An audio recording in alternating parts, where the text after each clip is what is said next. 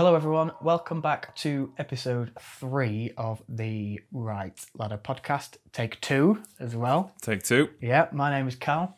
And I'm Sam. And we are two buddies podcasting and chatting our way through our own personal and professional goals, I suppose. Would you say that? I think that's pretty accurate, Cal. Yeah. I'd say so, I yeah. think so. So, it's been a while since we've done one of these. It's been a good few months, hasn't it, now? It has. So, episode 2 was all about setbacks during Oh, COVID. yeah, coronavirus. That was still quite early on in the whole pandemic situation, wasn't it? Yeah, I think it was week 2. It's sort of like the back end of March. Yeah, and we actually tried to record this episode probably 2 to 3 weeks after that. Yep, that's right. In lockdown, over the internet. And it didn't quite work out, did it? We had a recording malfunction, and although the content was pure solid gold, obviously, it didn't sound good, did it? And we don't want to inflict that on people. No, so we're going to try it again now. Now, it's been ages since we put one out, so we're now in October. Oh, and yeah, the last one was April then, wasn't it? Yeah, that sounds about right. It's been a strange year, hasn't it? Yeah, it has. You know, the best will in the world, we wanted to do it, but I think other things have just been getting in the way a little bit. Definitely being in lockdown and worried about work and jobs and all that kind of stuff. But we're here now, aren't we? We are, exactly. So that's almost 6 months, maybe more than 6 months, where we've not really done anything. So, well, we have done stuff, and that's what I'm going to ask you now. So what have you been up to since we last spoke? Since we last spoke, I've been putting a lot of time and effort into my online stores, which is nothing new. I've recently commissioned 400 designs from this designer in the Philippines. And yeah, she's made me those, or I think she's about 3/4 of the way through making them. I've paid her about 20p, 25p per design she's made. And I'm hoping to recoup maybe 5 to 10 times that in the long haul, maybe a little bit more. Wow. So it's a bit of a risk, really, shelling out money to get money back. But that's the way you make money, Yeah, absolutely. So I've been doing that. I read a book called The Science of Getting Rich, which is another early 1900s sort of motivational book. And honestly, Callum, they're all the same, really. They all say the same stuff, which is set your goal, focus on it, and don't stop till you get it. Do you know what I mean? It's a bit of it's a bit indulgent of me to read so many of these books. Do you know what I mean? Because I already know how to do it. I just like reading about it. Yeah, do you know what I mean? Yeah. So I read that. I've been playing a bit of Fallout. I've been playing Fall Guys, new PS4 game, multiplayer. Yeah, I forgot we've been playing a bit of that together, haven't we? Yeah, I've been playing that. That's quite fun. Good way to spend an evening. And then I've also been doing back at work now. Things are very different. We're all wearing masks, all wearing visors, trying to keep safe. But honestly, I feel like it's going to happen at my work. I feel like somebody is probably going to get it at some point.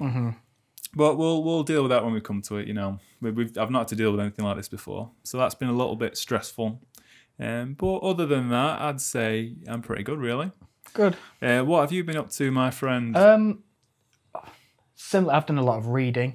I think over the last, the major setback I had that I talked about in the last episode was having all those applications in for different projects to contribute or work towards my goal. So I filled out the application and the whole process to do some work with a company down in London for 4 weeks. Oh, yeah. That fell through, obviously. Oh, gutted, man. I did a different application for something similar. It was DocFest. Oh, yeah. So I applied to work at DocFest. That that didn't happen, did it? No. Or did it go online? They did some stuff online. So I took part in some online lectures and watched some great sort of like discussions and Q&As with people. So yeah, I got involved with some stuff on there. During lockdown, I worked with a local charity here in Sheffield, so the Art House. I've heard of them. Yeah, in the city centre, very good. So they obviously got shut down. They were furloughed. But because I'm in a bubble with one of the members of staff, Mike, he's the pottery manager. We went in and did a series of YouTube tutorial videos on how to throw pots on the wheel, how to essentially like prepare and knead clay, and how to hand build pots using clay. And we just did a bunch of YouTube tutorial sort of videos. That was really good. But then now obviously they've started going back, so we haven't really got that as an ongoing project at the minute. But that was awesome. So at least I felt like, even though I had all these setbacks and lots of things that I could no longer do, there was something there to help me carry on working towards. Yeah, it kept you towards that goal. productive. Yeah. And I've seen some of the finished products, and they are good quality and enjoyable watches. Ugh. Even somebody like me, who's not particularly interested in clay or pottery, you know, Yeah. don't have a particular affinity, but I still enjoyed watching them, you know. Oh, cool. Well, it's very much appreciated. If you want to watch them, just pop over to YouTube and type in the Art House Sheffield, I think, and Yeah, that should do it, I reckon. they'll come up for sure. So that was a really good project. We also did a quiz, so we jumped on the quiz bandwagon. But that was good. That was the biggest project I've ever done. So that took us like 2 weeks to make. Did it, man? Yeah, that was a big job. But that was good. It kept, like you said, it kept me occupied. And Yeah, you need to keep busy. You hear about all these like bus drivers and stuff. As soon as they retire, you know, they die. yeah, So yeah, you need to keep yourself moving a bit, don't you? yes, yeah, that was good. So that was good. And then I've just been doing a lot of reading, like tons of reading, like primarily fiction, I would say. Yeah. So I've read Earth Abides, which was amazing.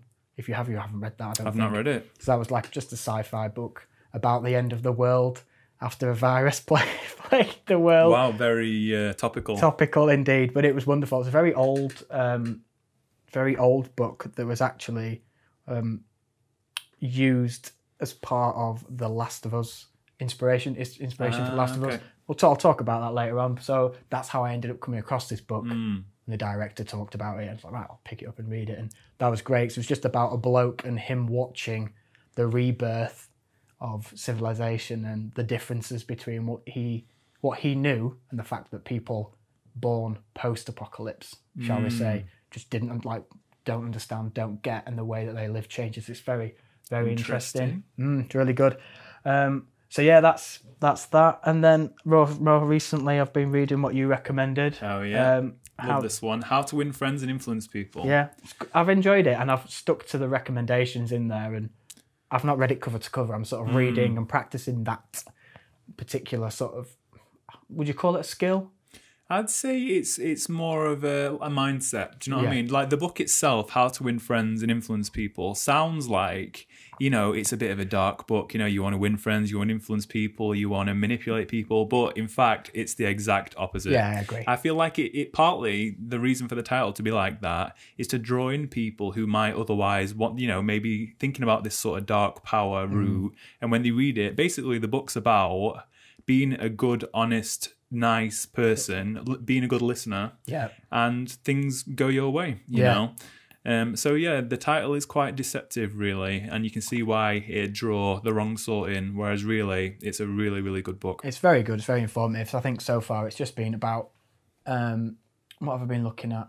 The one that I've been spending a lot of time on is just looking at how to, don't criticise, complain and condemn. Oh, it's yeah. just very, like, it's very easy to get annoyed at someone, isn't it? But actually, it's like, why do they behave that way? What's made them have that opinion, make that decision, whatever? And that's been quite nice to sit and think about. Yeah, it teaches you to like empathize rather than antagonize. Yes, you know? absolutely. If you can put yourself in someone else's shoes, then you can see where they're coming from. You can not get mad as quick. You can work on a solution, etc. You know. Yeah, and it's been good. It's been really, really good. So, Callum, when you were telling me earlier you were reading Earth Abides because the person from The Last of Us, the director, what's he called? Neil Druckmann. Neil Druckmann. So when you said that gave me a little idea for a segue. Okay. Because what you're doing there is emulating somebody that you care about, your idol. This book that they've recommended, they've had an influence on you and you've thought, right, I like what they do, I'm going to read this book. And that sort of is the topic, what we're talking about today. Yeah, it is. So we had our first email. So essentially it's about influences, isn't it? You know, Yeah, it's about our personal influences and our idols. that's it. Yeah. Idol's a bit of a strong word, you know, it's not like literally an idol, but that's probably the best word for it. Do you know what I mean? Someone you idolize, you like what they do and you want to be like them. And Similar. Yeah, do you know what I mean? Absolutely, yeah. So we were a little bit unsure as to what we were going to do in the third episode, I suppose. Quite early on, you mentioned that we wanted to talk about idols in the last episode. And we got an email saying, hey, I really enjoy listening to the both of you and learning new things. Can't wait for you to learn that there are only 30 days in September. So this refers to when I said I will be going part-time by the 31st of September. Oh, big mistake. Completely forgot the number of days in September. Completely forgot the rhyme, apparently. So I've been recommended to brush up on the rhyme, which will be the 30 days till September. But But then it was said, looking forward to hearing about the Idols podcast. Okay, so we've got to give the people what they want, haven't we? Absolutely, that was it. Yeah, and it says no doubt Mr. Simon Neil will get a mention, which he will, and I will talk about that. So the question that we got asked was, who are your top 3 idols and why? And this was from Hannah. Oh, hello, Hannah. So that is going to be the sort of topic of today's podcast, I suppose, isn't it? Like, Yeah. Who are our? You're better at explaining these things. So, like, why are idols and influencers or inspirations like that so important? Personally, I think when somebody has already done something, it's easier for you to do. Even in chemistry, when the first time, these scientists have the eureka moment after trying an experiment 1,000 times and finally hitting it, each time after that, they can follow sort of a guideline and get there easier. Do you know what I mean? Like, what about, what's it called? Alexander Graham Bell, who invented the light bulb. Yeah. Tried over 1,000 times to do it. He'd got his goal in mind. He knew exactly what he wanted to do. And he messed it up countless times. And then he did it. And then once he'd done it, it's done. Once it's been done once, other people can follow him. You can expand on that. Since then, we've had, TV. What else do you use light bulbs in? Yeah. Do you know what I mean? It's everywhere. Absolutely. So if you've got somebody you can sort of emulate their mindset, as you did, Callum, emulate the inspirations, like by reading that book, then you can sort of follow that path. And sometimes it can be even more than that. You can sort of channel their energy. It sounds a bit like spiritual, but it's not. Just like channel what they're all about. Do you know what I mean? Yeah, so sort of like seeing how they came to the decisions that they made and their processes and stuff. Do you mean like that? So like when I read that book, I say, right, I can see why he made the decision to cover the theme in this particular way, or how he used it. Because he didn't use it loads, but how he used it to get to the end goal. And that, for me, I was like, I think that's something that I think really interesting. I'm getting lost in my words here. But I understand and I agree. I feel like even on a more simple level, you can channel their energy by sort of pretending to be him a bit. Like jumping the gun here a little bit, one of my idols I'm going to pick is Genghis Khan. Yeah. And sometimes, if I'm knackered, I've had a hard day and I've still got something else to do in the evening, I channel that indomitable spirit of Genghis Khan and be like, right, if I want to succeed like this person, I'm going to be like this person. And even though I feel like not very good, I'm going to push through 100% because I have something that I want and I will not stop till I get it. Do you know what I mean? Yeah. And that is through the inspiration of somebody else. So that is why idols can be important. And if not important, then at least useful. You get me? Yeah. But first, what about plugging our email address? I want some more emails. Yeah, it was great receiving an email, wasn't it? Yeah, it was really nice. cool, man. It was I love unexpected it. as well. No plug-in. So yeah, so if you want to send us an email, it is rlpodcast@rightladderproductions.com. So that is rlpodcast@rightladderproductions.com.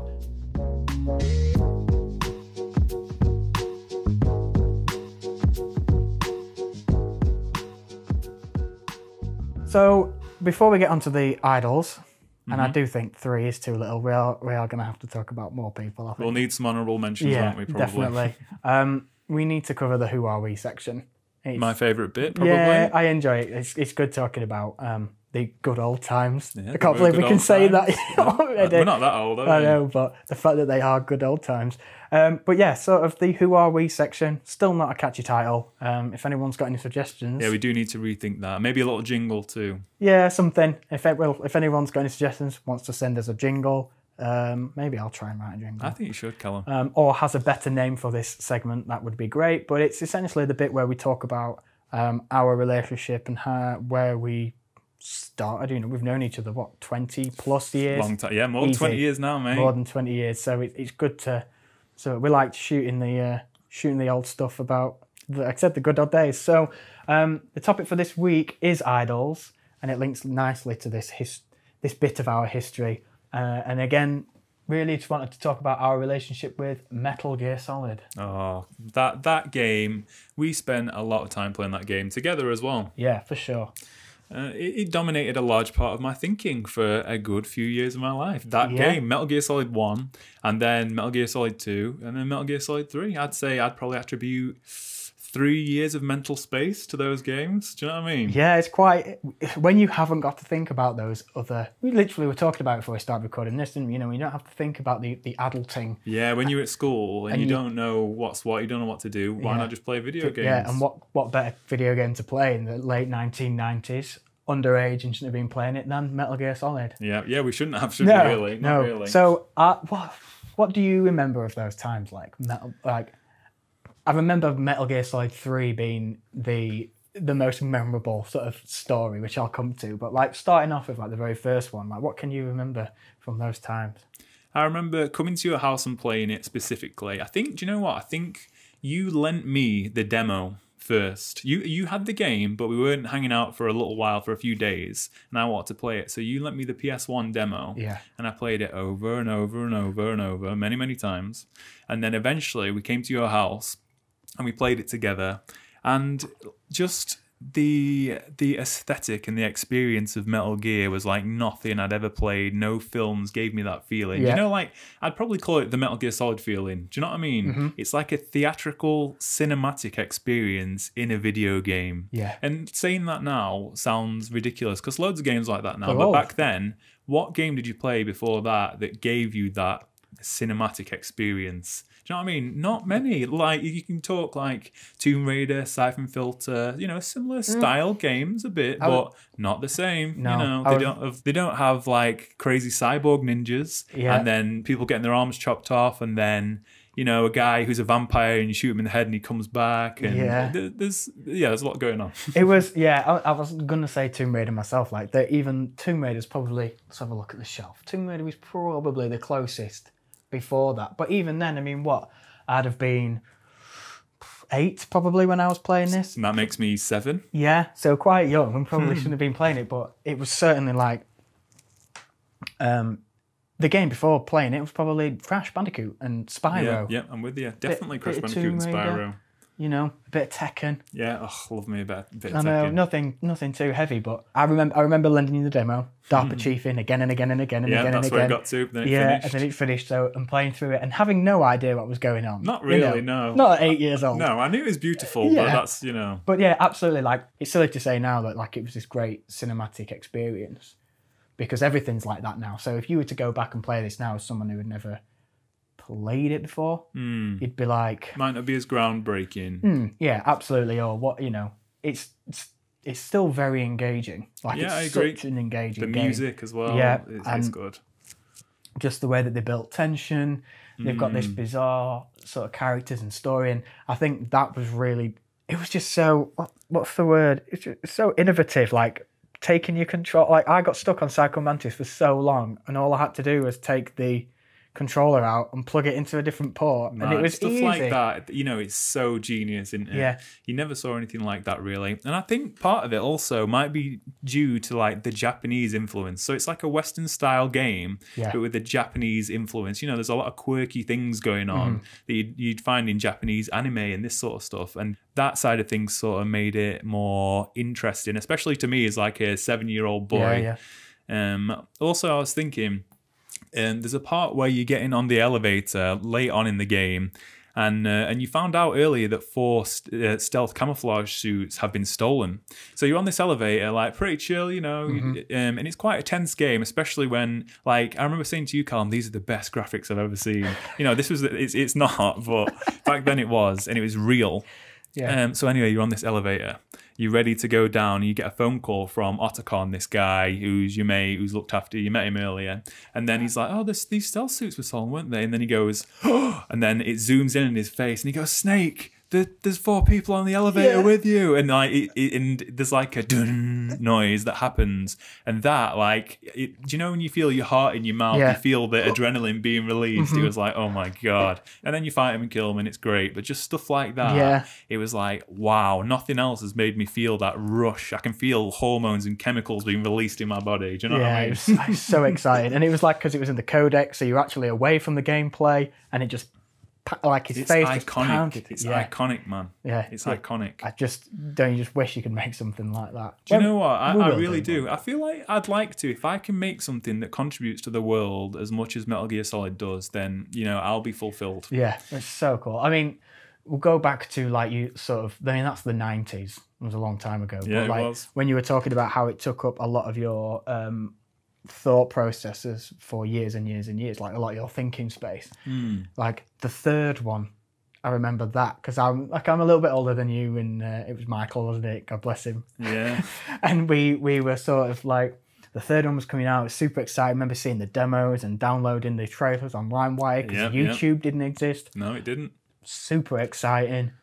And then going to the shop and only being me Oh, old yeah, enough. release day. Is it a 15 the game? Colin? It was a 15 and I was... You were 15. Yeah. And I was 13, nearly 14? And Michael was 14. Yeah. Is that right? So I think it came out in... I don't know the dates, but it was... It was something like that. I Close think enough. it was just after my 15th birthday anyway. So I think I was kind of like, just...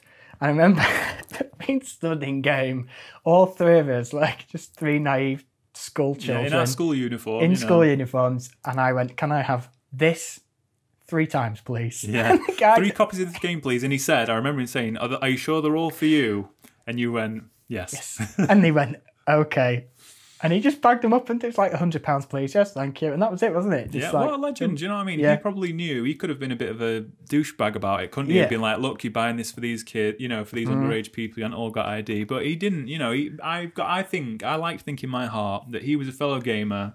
He was going to finish and play Metal Gear, and he did you a solid there. He did. I remember Absolutely. that. I remember It was that such as a well. good, it was such a good little story, isn't it? Yeah, it was such a good little I experience. remember specifically, like, how are we going to get it? Oh, Callum will have to buy it for us. And you're like, can I have 3 copies of the game? And then we're there, clearly underage. That's it it. worked though, didn't it? It did. And I mean, that game the last one came out, 2015, 2016? Something like So that. like Metal Gear 4, that came out, that was okay, wasn't it? That came out when I was 18.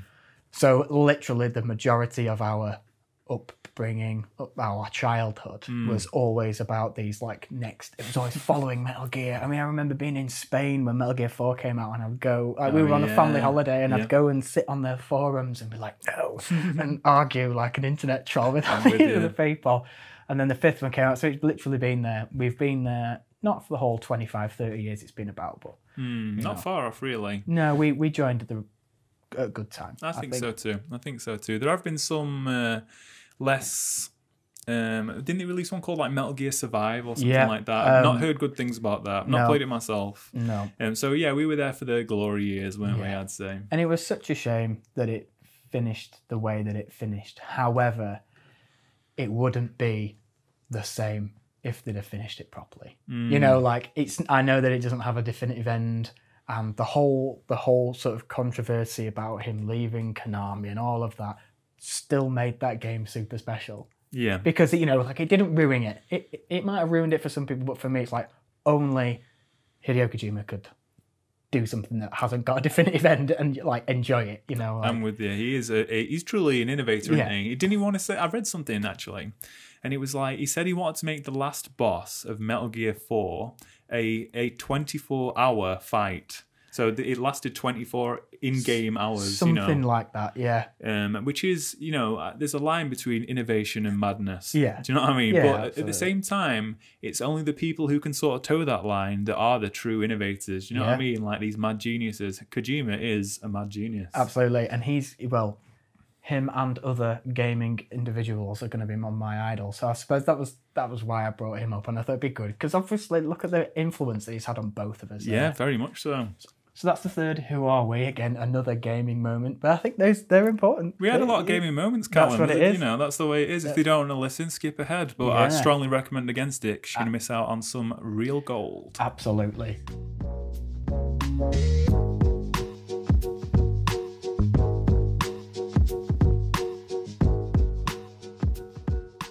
So let's move on then to our next bit, which is these idols. But first, Sam, you have a quote that you'd like to share. I do. I'm all about the quotes. I love these little quotes. It's another of my indulgent qualities. You know what I mean? I remember all these quotes, but they're just quotes, aren't they? But anyway, here is the quote for today, or the first quote, because I've got about 12 secretly. So this is a quote from George Bernard Shaw, and the quote says, "Imitation is not just the sincerest form of flattery, it's the sincerest form of learning." And this basically relates back to what we were saying earlier. Once somebody else has done it, you can learn from them. And essentially, do it at twice or thrice the speed. When you're breaking boundaries, it's going to take you a lot longer. But when you're following in somebody else's footsteps, it is a sincere form of learning, isn't it? So I think following that, it's quite a basic quote, really. We should start with your first idol or inspiration, Callum. Okay, so, I mean, I'll go back to talk about Hideo Kojima as a bit of an influence and an idol later on, but I think related to that quote and the whole idea of not copying, but yeah, imitation, and sort of what's inspiration and what I'd love to be able to achieve or like to achieve is the director Martin McDonagh, which, he's not a big name out there, but as soon as I tell you that he directed In Bruges, oh yeah, good film, 7 Psychopaths, good film, and more recently 3 Billboards Outside of Ebbing, Missouri. Have you seen that one yet? No, I haven't. Is it good? It's wonderful. Is it? Yeah, it's so funny. It's a great film. I think because I'm trying to get into this world of filmmaking, like, I'm perfectly aware that making something like that right now it's a long game, and I'd love to be working on films like that. But I think why he's such an influence on me and why I love his films so much is that I feel like there's a reflection of me in them in some way, in that he focuses heavily on like the sad, like he makes light of tricky or difficult situations, if you know what I mean. So like in Bruges, it's like this guy's... It's quite a dark film. It is, but he kind of like laughs. It's almost like you have to laugh at yourself in order to sort of get around it. But he doesn't shy away from the true tragedies that happen. So like if you haven't seen that film, we won't spoil it, but there's like major tragic moments in it, especially towards the end. And it's the same with the other 2 movies, but they aren't treated in a funny way, like the other little things that you've got to laugh at. You have to laugh at these things because it's just life. But then, he will remove himself from that. And I think he is I love In Bruges. I can't tell you how much I love that film. Yeah, that's been a big inspiration for you, hasn't it, In Bruges? Massive. I mean, the first sort of short film I'm trying to make is we went to Bruges, we went on holiday there, even just for a week, and we stayed in the hotel. Oh yeah, the hotel from the film. That was absolutely amazing. We went to all the major sites. So we went up the Belfry. We went and ate in the restaurant. If you haven't seen the film, you need to go and watch it. But we went and ate in the restaurant where they were smoking. We went to the bar where there was just one conversation that they had in this one bar. We were sat in that bar, and one of the things that I'm working on now is like a little short film that was only made with my like a phone, a couple of mobile phones, is finding the locations of In Bruges. I just, the type of films he makes is what I would like to make. He would influence me. If someone said to me like, let's write a film, let's make a film, it would be something like that. And I think one of the major things that I take from his style is that he's not a big Hollywood director. I would, Billboards won some awards. I'm pretty sure it won some awards. I couldn't tell you which ones, but he is now up there. But like In Bruges was almost like resource filmmaking was, I've got a crew and a budget and stuff, but this is a low budget indie movie, and he's utilised Bruges as a place to make this like spectacular, like just weirdly dark, funny film. Yeah. And it's just him going like, what can I use and how can I write a story based around this place? And I think in interviews he even said like, I went on holiday and I had this idea, and like, I think that's brilliant. Like he's taken an idea and he's stuck with it, and it was just a silly idea that's transposed into it's fulminated into this masterpiece. And I think if I ever got to the point where I was making a short film or I worked on a film full stop and I had some control over that, that would be the approach that I took, is what have I got and how can I make this emotionally weird? Like it's like stealing like an art. I think there's a book out there called Steal Like an Artist. I haven't got it yet and I haven't read it, but just like the quote you were saying there, it's like it is like flattery, I suppose. I'm not too sure what I was just about to say then, but like I would take anything he does and look at how I could utilize some of his style and stuff into the films that I would make. Yeah, that style in Bruges is quite unique, isn't it? Yeah. And like the fact it is in Bruges is sort of the central point. It's not defined as the central point specifically, but as he's going around the beautiful city and these tragic and strange and, you know, funny things are happening. The fact that it's happening in Bruges is part of what's funny and interesting. And Bruges is also a really beautiful place. Yeah, you've been, haven't you? I've been to Bruges. I've been on the tower. Yeah, I think we should go. We should go back. Hey, again. we should. It's really good. But yeah, I think it is. It's special what he does with it. Yeah. It's I know exactly what you mean, Carl. Yeah. It's difficult to describe if you haven't seen the film. But yeah, I can see why he would be one of your inspirations. And it's cool that he is. I didn't know that, you know, you were going to pick that guy. It's cool. Yeah, Man. I love it. I absolutely love it. So I think one of the things I would say, Bruges is known to be like a boring place. Yeah, that's right. Because it's like, is it a city? I'm going to say it's I don't know if it's a city. It might be a town. Might be a town, but it's very small, isn't it? Yeah, Like it you is. can literally walk corner to corner in an hour. Yep. It's not even that. And for him to take this boring city and just turn it into this like hilarious, like sort of like just these events unfolding and stuff every time, it's like, it's just excellent, absolutely excellent. And Ralph Fiennes is in it as well.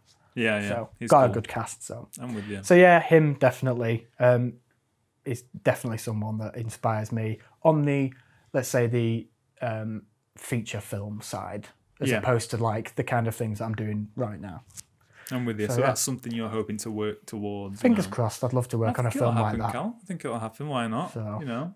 Let's sort of like play tennis with this a little bit, and let's hear one of yours. So like, do your idols and inspirations link directly to that quote? Like, could you do that with all of them, or? I think I could. The reason why I am inspired or idolize a lot of the ones I've picked are purely because of, in its purest form, the work ethic. Okay. Do you know what I mean? Just that, like I said before, when I was talking about Genghis Khan, he, you know, his work ethic, although, okay, he's a murderer. Yeah, He's killed loads of people. He's conquered the world.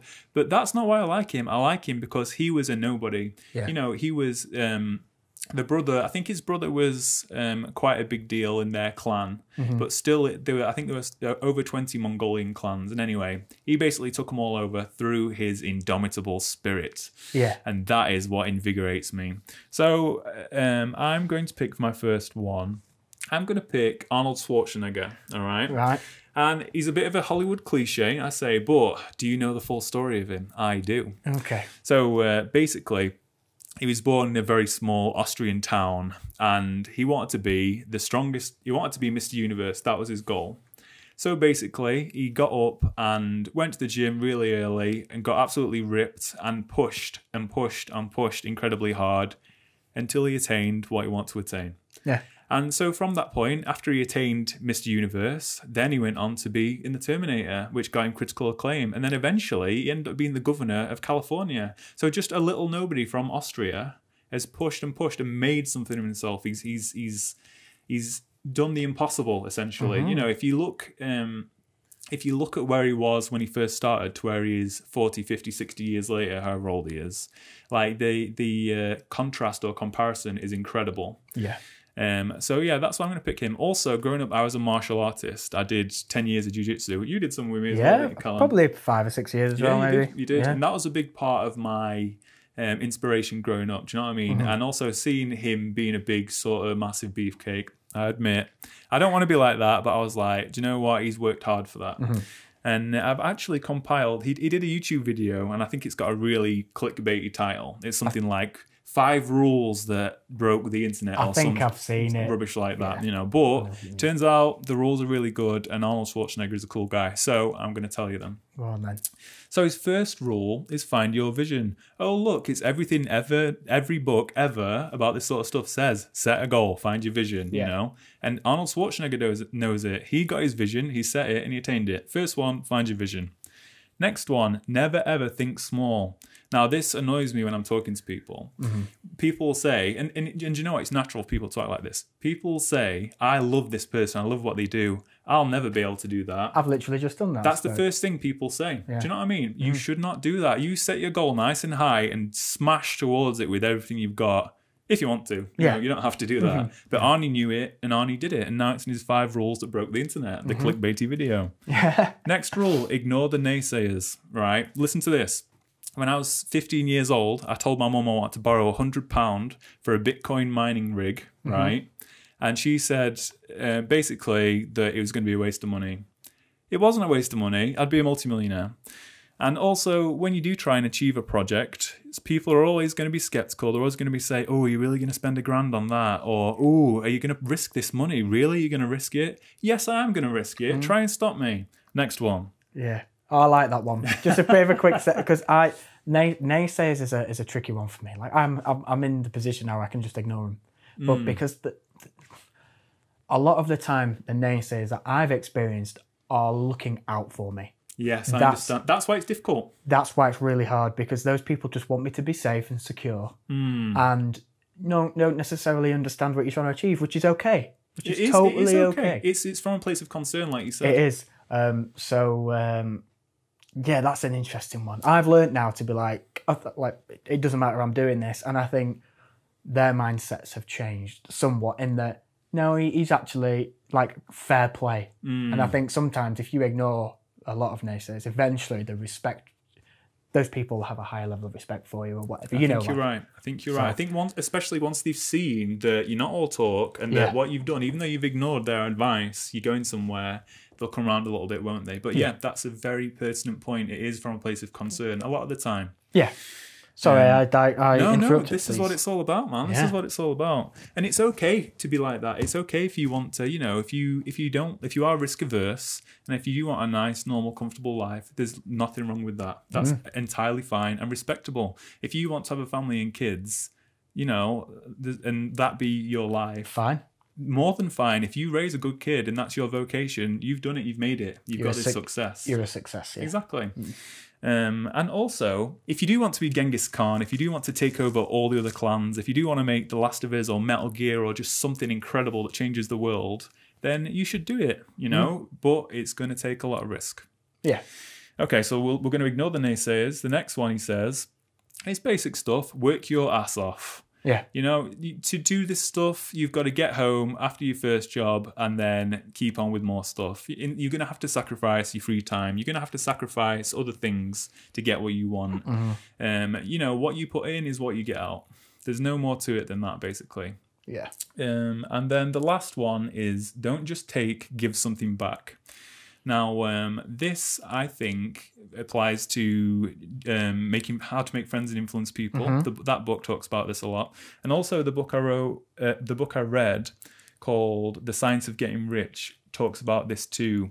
And it talks about by giving freely, not haphazardly, but by giving time, like you've been volunteering for these projects, charities and stuff, or by, giving money or putting money into places where you wouldn't normally. By doing these things, it affects you as a person. Yeah. You become a more giving person. And whether you realize it or not, other people will. It becomes a part of your personality, and then it keeps you going in the route you want to go on. Do you know what I mean by that, Colin? Yeah, it's sort of the way... Not the way that I interpret it, because I understand exactly what you're saying, but the sort of way I've experienced that is that ultimately giving is going to return things in abundance to you. You've done a lot of projects for charities, including the one I work for, Callum, and a lot of the time you haven't got any monetary compensation specifically, have you? No. And, why do you do that, would you say? I think I'm going to have to look at it from two sides, I think. So if we look at it from what I'm trying to achieve in terms of starting a new career, it is doing these things for free in order to reap that return. Sort of, not necessarily financially, but certainly with other work in the future. Yeah. I think that like one of the things in everything that I've read, and when you listen to other filmmakers or videographers that are trying to sort of build their careers, it's about do stuff for free, build relationships, be a nice person, give your time, your skills and your energy to help somebody else, and you will receive some kind of positive return, you know, and that's how you start getting these clients and things like that. So I would still give my time up. Like, I'm quite a selfless person. Yeah, you know, altruistic. Like, I like giving back a lot.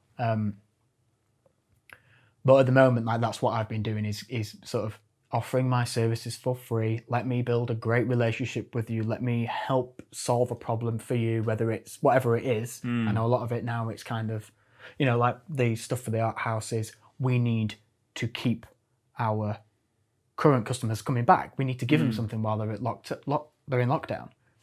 there we go, let me help you, let's do these YouTube videos or whatever. And that's actually been like the reward that I've got from that is not any financial gain at all, but I've got a really nice, solid, I would say, relationship with that charity now that I can continue working with. And it's the same with your work. And you've got experience, you know, and you've got more for your portfolio. Yeah. So yeah, by giving freely, you will also receive freely in one way or another. Yeah. I truly believe that. I honestly do. I think it does sound a bit, you know, it's not a very physical thing. It's a bit of a spiritual, you know, giving you'll get back, the law of return, equal returns. But it's real, man. I believe in it. It is. And I think the other thing that I sort of see from giving to people is that, like you said, people notice you might not necessarily feel those physical benefits or receive any physical benefit, but other people start looking at you as someone who has the right values or you are the person that they want to engage with, however you will decide to give to them, if you see what I mean. I do. I know exactly what you're saying. People talk about you in a positive light and you start having this positive. I can't really describe it. I know exactly what you're saying, and it is real and it is legit. And when you talk about it, it sort of starts to sound like you're being selfish, like you're just giving away to get back. Whereas really, it's not like that. And also, if you do end up creating something truly marvelous, like in Bruges, by sort of giving that to the world, that is an incredible. You know, it's like contributing to the culture of the world. Do you know what I mean? Yeah. So it's a very difficult thing. It's because, you know, we only see life in the day-to-day. It's hard to look at the big picture. Yeah, it is. But anyway, Arnie says, he says, don't just take, give something back. So there is 5 rules. I've saved you 15 minutes watching the clickbait video. Yep. And I think we'll leave him there for now. That was my number 1. So he's your number 1. He's my number 1 for now. My number 2 I'll not go into, but I was going to do Genghis Khan, but I feel like I've sort of done him as well, so I'm going to pick someone else. But let's do your next one first. Who we got next, Callum? I think we'll have to have an honourable. No, is it an honourable mention? This is a 2-in-1, and again, it's I did a 2-in-1. You've done a 2-in-1. Okay, fair enough. So I think we've talked about Hideo Kojima. Yep, special man, innovator, very, very special man. And it's that word, it's the innovator in him that I just think. Hideo Kojima is the biggest, bravest, boldest individual in an industry that is nowadays a lot more focused on the business side of it. Yeah, generating profit. Yeah, all right. So we'll not go into that, but he is like an incredible creative. And I think generally in 1990, I mean, I know that the first 2 came out in like late 80s, early 90s, but like no one knew that they needed Metal Gear until he made it. You're right. All the games before it were just games, just mindless entertainment. Whereas that game was just so. It was just so, what's the word? Innovative. It was a new genre, wasn't it? It was a new genre. It was the cinematic video game genre, let's call it. I suppose, you know, it's got a narrative. It was a relatively, purely linear game. Yeah, the stealth espionage had never been done like that before. All of that stuff, and no one knew that they needed it. So like his backstory was like he worked on, I can't remember the name of the game, which I should do, but it was essentially like a penguin skiing game that Konami made in the late 80s. And that was like the first game that he'd worked on. But I think he said, no, I want to make something that is new, innovative, different. And he loves movies. Like, you know, if you read anything or, you know, talk, you're not going to talk to him. If you read anything or watch any videos or anything about him, he's always watching movies. He watches at least 1 movie a night. So he spends like 2 hours a day watching movies. And he was like, I need to make a video game that's like a movie. And I think it got turned away. It was sort of like, don't be silly, we don't have the budget for that, this is too risky. Someone said yes to him, and now look what we've got. We've got 30 years worth of these amazing games that were just so innovative for the time, and it was all because he was persistent with his vision and what he wanted to achieve, and he achieved that. And he's got, you know, that entire franchise was going to go on and on and on and on until he decided he wanted to leave, which is how it all transpired at the end. And even through all of that, he continued to innovate with little things within his structure, in the format that he'd made. And even then, people were saying, no, don't do that. So like we talked earlier about the swapping the controllers around. Yeah. That had never been seen before. And Metal Gear 2, we all went in thinking we're going to play Snake again. We played Snake for about an hour, and he went, do you know what? You're not. You're going to play as this new character that you're all going to hate and grow to love gradually over the next 15 years. And you did. The third one, the camouflage and stuff like that. Yeah, it was cool. How to beat some of the bosses, you had to like... Yeah, didn't the boss like have bees inside him or something? Yeah. One of them was... What was he called? We've got the Fury. The Pain, the Fury. End as well, the way you can kill the end. How innovative was that? You explain it, Colin, so I feel like people will be interested. I'm the cheater of this, actually, as well. But did you do it? Go on. I did. So, essentially, there was 3 ways to kill him, I think. Yeah, that's 3. right. That's right. So, it was an old man. Yeah, really old man sniper. An old man sniper who was in a wheelchair that slept until he was required. Very bizarre. Basically, yeah. He was also part of, he had some jungly stuff going on, didn't he? He was part of the jungle, a bit leafy, a bit buggy, you know, all stuff like that. So you could kill him by facing him outright. It was a sniper, so you had to sort of battle. Yeah, so you had to stealth through and get to the back, sort of like come behind him, and you could do it that way. You could kill him earlier on in the game. Like, it was kind of like post-cutscene. You could get him in the distance. Yeah, there's like a 3-second point. Literally like a fraction, a hair of space. And if you got it, perfect. You could kill him in one and that entire section is gone. Yeah. What genius, you know. Absolutely brilliant. It was unnecessary. Yeah. He didn't need to put it in. No. And then what about the third way? The way that I did it. Basically changed the date on the clock so he died of old age. Yeah. It's just brilliant. Who does that? I don't know. So yeah, if 2 weeks pass in the game, 2 weeks pass in real life, yes, then he just dies of old age because the fight is quite a difficult one. Yeah, you know? It's very hard. So yeah, you can just skip the clock 2 weeks forward and he'll just die of old age, and that's the end of the fight. He just walked past it, which is a cop out, but I had to do it. Yeah, I had to do it. I don't blame you, man. It's cool.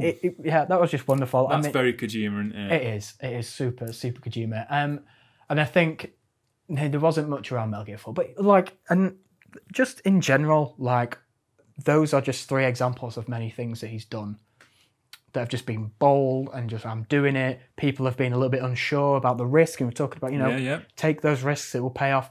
And I mean, Death Stranding, that is... Have you played it yet? No, I haven't. Right. But I've seen, that is a very unusual game, isn't it? It's a video game where you literally walk from one place to another delivering parcels. Yeah, walking simulator or whatever. But it's not, is it? No, Royal Mail Simulator. But there is so much more to it. And someone said yes to that. He pitched, I want to get Norman Reedus from The Walking Dead, and I want people to walk from one place to the other with parcels.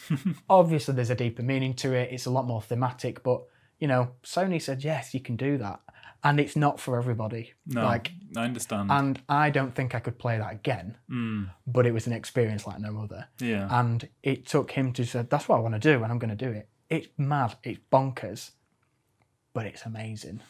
So you sort of admire him not just for his incredible influence, but also for this level of persistence. Yeah. Absolutely. And people he gets standing, he is this person in that industry who people stand up for.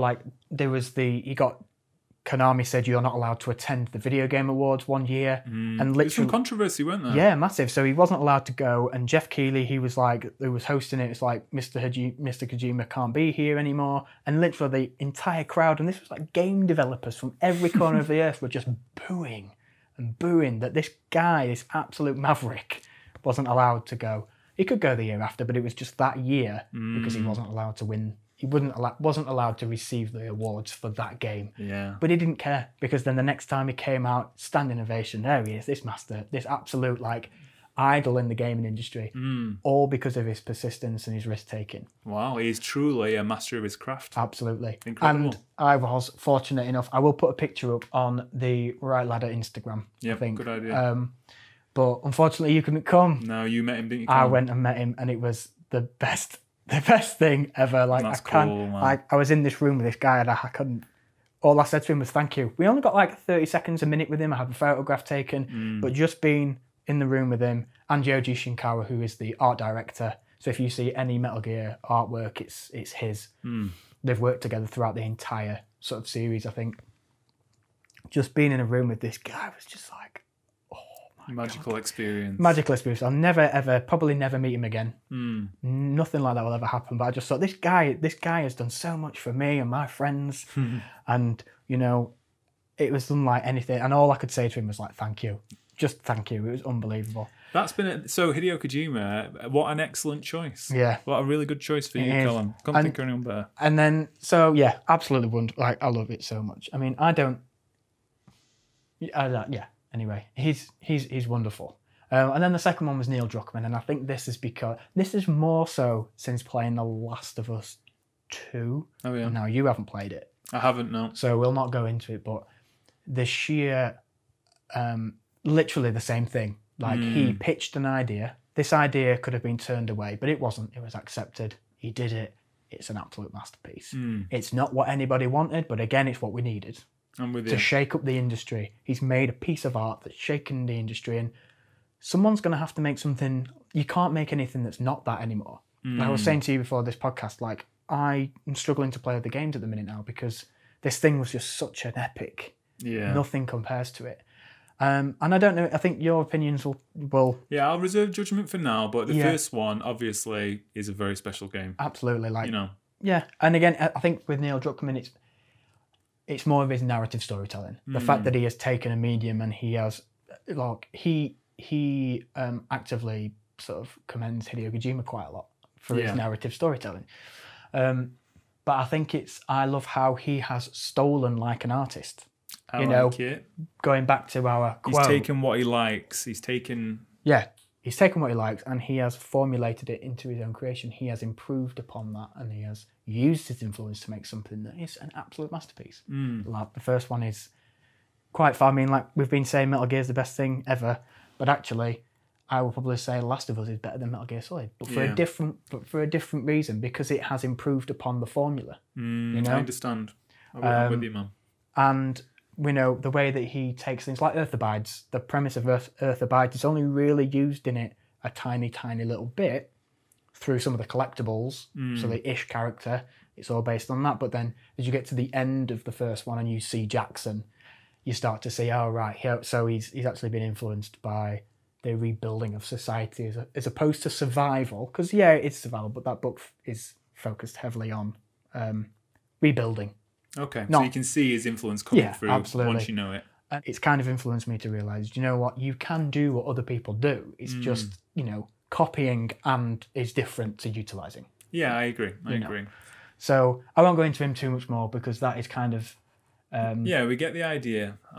You've given two excellent examples of people who inspire you, and they do sound like worthy idols to me. And they'll inspire my work going forward somehow. But I don't think you don't necessarily see how those inspirations. You don't, but at the same time, by having an idol like that is kind of like setting a goal in itself. Do you know what I mean? Yeah. Like looking at them, it helps you visualize what you want to some extent. You know, not specifically, but it can give you an idea. Once somebody has trodden that path. In fact, that segues lovelily into my next little quote. I'll just give it you very quickly. It's a Confucius quote. By 3 methods we may learn wisdom. First, by reflection, which is noblest.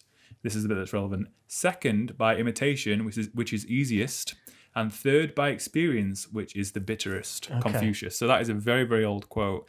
And you can see if you break it down, the third by experience is, breaking boundaries, making mistakes, getting somewhere, making a business, having it fail 2 years in. That's the bitter experience. Yeah. Learning wisdom by reflection is essentially realizing the mistakes that you would make without making them. Do you know what I mean? So if you it's like foreseeing something, and that is noblest because you don't have to make these mistakes. But the one that relates to what we're talking about today is imitation. And he's right. Even Confucius all that time ago said imitation is easiest. Once those people have taken those groundbreaking steps, then you can follow in the footsteps, can't you? Yeah. You get what I mean? Yeah, absolutely. And there's no harm in it. It's not, you're not copying this person directly or taking it and doing it yourself and claiming it because for your a car own. uses a wheel, it doesn't mean they're copying the wheel, does it? Absolutely. But the wheel was essential for the car. These films that Kojima watched were essential for Metal Gear. Yes. You get me. You dig me. Absolutely. I love it. So I've done 3 there, but have you got another one? Yes, I've got another one. I was going to say Genghis Khan, but I spoke about him. You get the picture. Yeah. So instead, I'm going to stray from my notes. I'm going to say Will Smith is another one of my idols. See, I feel like people might misunderstand me when I'm picking these big celebrity figures, but I'm picking him for a very specific reason. And the reason I've picked Will Smith is he told a story once that when he was a little boy, him and his dad and his brother were working together in the garden one day, and there was a really, really long brick wall in the garden. His dad had Will Smith and his brother tear down this wall, and they tore it down in one day. It only took one day to tear it down. Then the dad said, right, you two are going to rebuild this wall. And Will Smith said, no, he said, you two are going to rebuild this wall and you can do it every day until it's done. A couple of hours a day or something. And Will Smith was despairing. He was thinking, man, we're never going to get that done. It was a massive wall. They didn't know how to build, And he said he literally cried because it was such an amount of work. But over a year and a half, him and his brother building this wall brick by brick, literally building a wall. A year and a half later, the wall was built and stood in front of him, marvelous, majestic, and doing its job. Yeah. And he said that is what showed him, as at a young age, how to build and get to what he wants.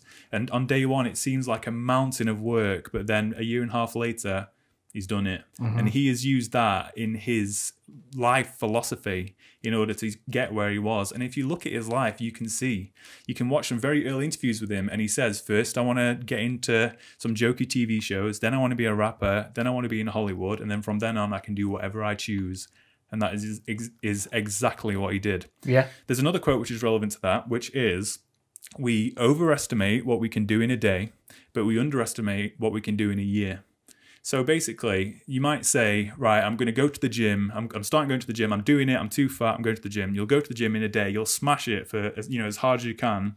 And then after that, it'll peter out, Mm-hmm. But instead, if you go to the gym 2 hours a day, 3 days a week for a year, do you know what I mean? There's such a massive difference. You won't be able to imagine, not because you're a fool, you won't be able to imagine the difference it can make if you are consistent and persistent over the course of a long period of time. Mm-hmm.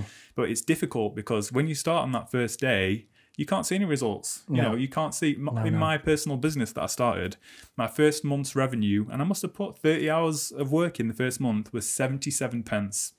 It was discouraging, but I remembered Will Smith's life philosophy. I'm not saying his work is amazing or this or that's not why I like him. I like him because of this persistence. My first month's revenue was 77 pence. My second month's revenue was £10. 24 months later, my monthly revenue is between £400, £500. Do you know what I mean? And this is passive. I don't have to have a hand in it anymore. Yeah. So yeah, I picked Will Smith because of his persistence, because of his vision and moving towards it, and that's why I've decided to pick him. When you explained like he wanted this and then he wanted this, you can see it. You got Fresh Prince, then you had like the 90s with Millennium and the rap albums that he did. Getting jiggy with it, all this sort of. Miami, Wild Wild West, Men in Black, all of that, and now he is the Hollywood hero. He is, and now he's afforded that freedom. He could do whatever he wants, couldn't he? He's got the money, the status. He's got a lovely family, probably. I don't keep up with anything celebrity related, But he just followed his set goal and made it every step of the way through persistence and hard work. And that is why I admire him. But I do feel like my choices aren't quite as interesting as yours, Callum, because all mine are basically somebody who worked hard and they got where they want. But I think it's a nice contrast though, because what you're saying is applying to the people that I'm talking about. Yeah, so you're right. They all have the same vision. They are interesting, but I suppose... Yeah, I'm not interested in the personality, really. I'm not interested specifically in Will Smith's work. Fresh Prince was great, good. That's not what I'm interested in, really. Mm-hmm. For my third one, I will pick somebody who I am interested in the work to spice it up a little bit. So number 2, keep it simple. Will Smith, because he's a hard worker. I don't care if his son says stupid stuff on Twitter. I don't care, if he does some controversial films and stuff. That's not what I'm interested in. I'm interested in that graft. Yeah, and he got there. Yeah, he's totally. Got there. He's got there. And and that story is quite powerful, the building of the wall, and that you overestimate what you can do in a day, but underestimate what you can do in a year. It is just dead on, It is bang on. I personally... I struggle with the daily stuff. Like, I overestimate all the time massively what I can get done in a day. And I often disappoint myself and I often feel deflated in that day because I haven't done any, like, I've got my sort of doing my little quotations, like anything in that day, but I have. So we were talking about it earlier, I might listen to a podcast that's an hour long and make some notes or whatever, but I don't see any result. And I'm like, well, have I just wasted an hour? I've not done anything productive towards my goal, but actually I have. I'm with you. It's see, that's not your fault, Calm. That is a flaw of us as human beings. Yeah. Do you know what I mean? Yeah. It's so much easier to look at what you can see in front of you. But the people who get rich, get what they want, are the people who can see that little bit ahead, you know? Which does lead nicely into my perfect. Another little segue. My third and final one. Go ahead. It is, I'm going to say it is a band, but I'm going to focus on sort of... It's not just a band to you, is it? No. So, anyone that's listening to this, I suppose I'll probably talk about them time and time again. My favourite band of all time, ever, is Biffy Clyro. Like, you don't really listen to them much, do you? Not specifically. No, but they are my, like...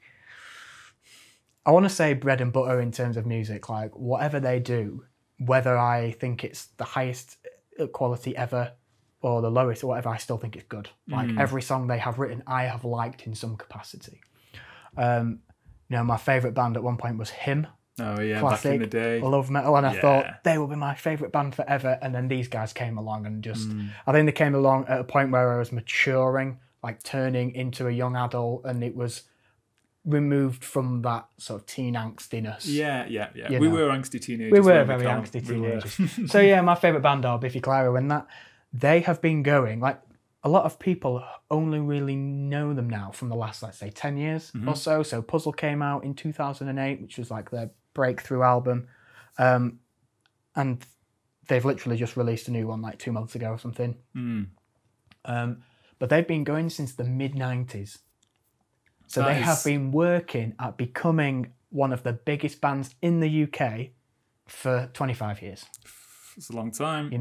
And they are finally where they want to be. But they are an example of what you've just said, aren't they? Yeah, they are. I agree. Absolutely. And like this, I want to talk about Ben Johnson, the drummer, sort of a little bit more. So in general, like Biffy are one of these longevity things. They have sought success over time, and they've got to where they want. But the drummer especially, he is he's not classically trained. In fact, none of them are classically trained. But as a drummer, it's quite hard when you weren't having lessons to teach yourself when you're young. And he basically did the same thing. He's come out a lot and said, I've never had lessons. I've taught YouTube myself. Back then either. No YouTube. He just taught himself, and he just played what he could to fit the songs at the time. And he just kept practicing, getting better and better, and now look where they are. And it's actually his style. There's another drummer as well, so Jordan Hastings from Alexis on Fire. Like, the two main drummers that have influenced my style are those two. And part of it is that DIY aspect. Like, I am a completely self-taught drummer. Yeah. I've had a handful of lessons, like when I was younger at school, and very good drum tutor, but I couldn't afford it. So it was like, well, that's it. Or we couldn't afford it. My mum couldn't afford to pay for them. So I've taught myself. And it's all down to them, really. That I would say that they are my third influence. That's a good choice. And also this sort of self-taught drumming stuff, that is an example of this persistence. You want to learn drumming, somebody can't afford lessons. You could just be like, can't afford lessons, can't be a drummer. No, you made your own circumstances. You're like, right, can't afford lessons, I'm going to teach myself. Yeah, do you know what I mean? Yeah, I literally used to sit in my old house up Meadowhead. Yeah, I remember. In the big room, I used to sit before I even had a drum kit with a couple of pillows, and I just play along with like Metallica. And this was 2003 specifically, because I can remember Saint Anger coming out being, this is rubbish. Yeah. And just playing along on these like pillows. And now, I've got a nice, lovely electric drum kit, and it's like a passion that I pursue in my spare time. But that's me. Yeah, I think they're my three influences. I think I've talked. I think they're good, Callum. I think they're really good. I think you've put a good case forward there, mate. Yeah. And also, I love these stories of persistence. I'm such a fiend for these sort of stories. I remember hearing a long time ago when I first started on this sort of, path of deciding what I want to do and doing it, that it's like a little story, and it's like, you want something in life, you call it knocking on life's door, let's say. So first, when you start knocking, life says, who's that knocking it this time? Oh, just ignore it. And then imagine you just keep knocking. And eventually they're like, they're still knocking at the door. They're still knocking. They've been knocking for ages. Oh, they'll go away eventually. It's been 3 hours. Imagine it's 11 o'clock at night. Someone's been knocking on your door for 3 hours. Either you're going to open that door or you're not going to get any sleep. You just have to keep knocking on that door. Yeah. No matter what happens, you can't afford drum lessons. You need to make your own circumstances. Do you know what I mean? Yeah, totally, 100%. I feel like I've done a lot of that. Yeah, I think you have as well, Callum. And I think we both have. And I don't think you always see, like, I think it's taken me or us to have the conversation of what are we going to talk about this week for me to realise just how much of an influence these people have had. Like, I think you're much more aware of it, aware of, you know, how they've influenced you, and you are sort of embodying those the principles and the practices. It's taken me to have this discussion and think about it to go, oh, do you know what? No wonder I am the way I am because of these people. Yeah, you know? I'm with you. I'm glad you've realised that. You know, sometimes you do have to think about it a little bit. You do. And we're quite different as people, aren't we? Like looking at the sort of the how things work is not what I'm interested in specifically. I don't care how chemicals react together. I don't care how a good film's made all the time. Yeah. I care about how everything is achieved, the natural laws of the universe and all this sort of stuff. Do you know what I mean? That's what I'm interested in. And it stands me in good stead with some things, but like with you, Callum, you have a lot more technical knowledge in the things you care about. Do you know what I mean? Yeah, okay. But I think that's because maybe you're a little bit more creative than I am. Do you know what I mean? You've always done this drumming. You love Metal Gear. I love Metal Gear too, but for you, it's sort of triggered these things. You're like, oh, I want to do this film like in Bruges. I want to take this, Yeah. That hasn't happened for me. I'm more of a strategist. Yes, You know what I mean? I agree. And I think I get a lot more emotionally fueled by a lot of these things. Yeah, I think you're right. That day I was in that room with Hideo Kojima, like, this is just some bloke. This is just a little bloke.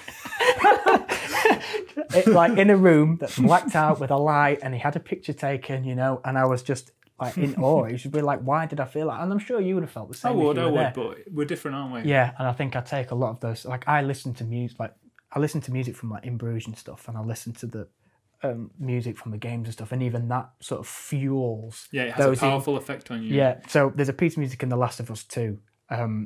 There's two pieces actually specifically that I hear. Whenever I hear them, I just have to sit and. You appreciate. And you'll with know. A. Yes, absolutely. So we have been talking ages, but you've still got one more. Have we? Oh my goodness. I know. Okay, I'll be quick with this last one. I've decided to pick this last one to switch it up, and also because he had such a massive influence on my day-to-day life. I'm picking Dr. Richard Bernstein, who is also not on the notes. I'm picking Dr. Richard Bernstein, who is currently the oldest living type 1 diabetic. Oh, right, okay. So basically, he's got a really interesting life story. I'll give you a very short summary. He was diagnosed type 1 diabetes around early 20s, and back then there was you were given insulin in a vial, and they tested how your blood sugar was through your pee and nothing else. No numbers, you know. And over time, his blood sugar was really bad. He never knew how to control it. Nobody did. You know, they were lucky to be alive, essentially. And he got complications over the next 10 years, but then something happened. A meter came out so that you could see what number your blood sugar was. And then he took it upon himself to say, right, this is going to become my life. I'm going to make my blood sugars as perfect as possible and document every step of the way. And he has done that. And he's written a book about it. And from reading that book, I have essentially taught myself how to keep very stable blood sugars without having to sort of risk any physical damage. So essentially, if you... I'll not go too deep into it, but if you eat sugary food, carb-heavy food, your blood sugar will spike, even if you use insulin too. And if you essentially the head and tail of it is, if you don't eat these foods, if you eat foods with not many carbs in, you get off the roller coaster of high and low blood sugars. You just maintain a nice medium. And this man doing that, dedicating his life to it and documenting it, has made my life bearable, tolerable. I don't have to worry as much. I don't have to check my blood sugar as much. And that to me, you know, is incredibly powerful. It's literally changed how I live day to day. And I feel like that is probably my comparison to your artistic influences. You know what I mean? Yeah. He has literally influenced every hour of every day of my life, and it's made it a lot easier for me. I'm going to talk a little bit more about diabetes and management and this sort of stuff, even though it's incredibly boring, but it could also be useful to some people, like when you're talking about the mindset. Yeah. Do you know what I mean? So I'll talk about that on another one. But yeah, he's going to be my number 3, Dr. Richard Bernstein, the oldest living type 1 diabetic. I think he's currently 86 years old. And you know what? That's pretty good for a type 1 diabetic. Yeah. You know, like it's meant to shave at least 10 years off your life. And back when it was first discovered, type 1 diabetes, they wouldn't live to like 40 years old. Do you know what I mean? So I've got this incurable disease, And because of this man, I can live an almost normal life, you know? And do you know what? I'm grateful. Yeah, I Do you know bet. what I mean? Yeah. Because when we're hanging out and chilling, you know, I don't have to worry about things. We've just been sat talking for hours on end, and you know, I'm all right. If people hadn't done stuff like what he's done, then I would be in a very different position, you know. Yeah. And it's just people who do stuff like that, you know, who really focus on the craft and improve it for everyone else. You know, that's why we do it, man. We're contributing to humanity. Whether it's making Metal Gear or learning about diabetes or making Caramel Dancing, you know that song on the internet? No. It's not an amazing song or anything. It's like a niche Japanese song somebody made for a laugh, essentially. Went viral and it's changed the world. There's memes based on it. What I'm trying to say is we're all contributing to a massive whole. W, not a H, you know, not a whole, a whole. We're all contributing to the whole. And I feel like that's what life's kind of about. Do you know what I mean? Yeah, totally. Anyway, number 3, Richard Bernstein saved my ass, basically. He's a good lad. Very cool.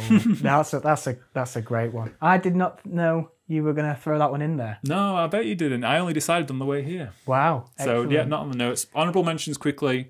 Go Jackie Chan, who's similar to Arnie's story, brought up in a Chinese opera school, wanted to be a big shot and became one, essentially. Yeah. His book, Who Am I? Very good book.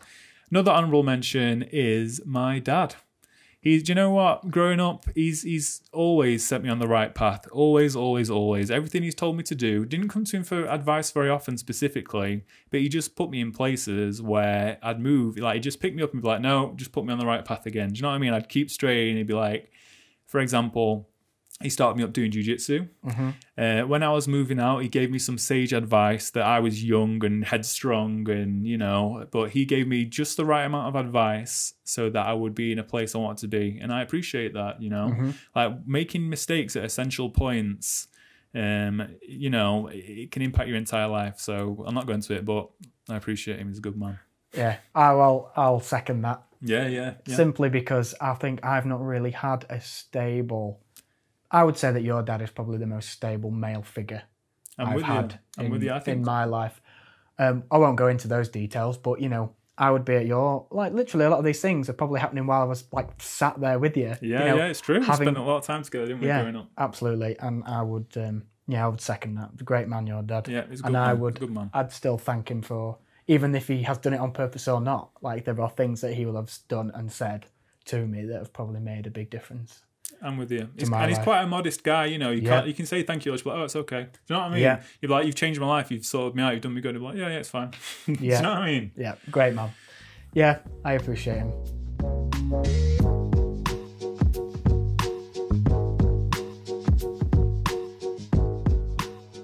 So that's the end of this podcast, I think. I think so too. It probably should have ended like half an hour ago, but yeah, it's been a good one, man. It's been good having a chat. It has. It's been a while, you know. But like we said, we tried this one once and it just didn't go great. It didn't work out, did it? But it's good now to actually be in the presence of one another. Yeah, it's nice. It's so long. Doing a lovely, lovely podcast. So we've talked about influencers and idols and how you can harness their mindsets. Yeah, mindset. Their focus. Yep, focus, ethic, persistence, or even influence. You know, like the actual the stylistic choices. There's a lot of different things you can take from it. So thank you very much for listening. If you have indeed listened, we've had a good time. If you got to the end, congratulations. Yeah, this is the longest we will have probably done. Yeah, probably. We'll see when it's all completed and edited and down and whatever. If you do want to send us a question or an email, because we did really appreciate it, or you have something that you would like us to talk about. Yeah, a new topic could be good. Or any topic. Yeah. Send us an email on rlpodcast@rightladderproductions.com. That is rlpodcast@rightladderproductions.com. Find us on Instagram or find Right Ladder on Instagram. That's where we put podcasty stuff. I put things up on there. Maybe you should stop giving me some stuff to put up on there. I might do, Callum. That's a good idea. I do see some good stuff, you know. Got a lot of screenshots and pictures on my phone that I like. Get them sent and I'll stick them up there. And I'll put the picture of me with Hideo Kojima up on the Get Right that Ladder. There straight away. I'll put that on the Right Ladder podcast probably the day that this goes out. Cool. Okay. But thank you very much for listening and we'll see you next time. Yeah, not as long this time. There won't be as much of a gap, you know. No. Awesome. Right. Well, thank you, Sam. Thank you very much, Carl. It's been a pleasure. Been a pleasure. Bye bye. See you later, my friend. Bye. Thanks, guys.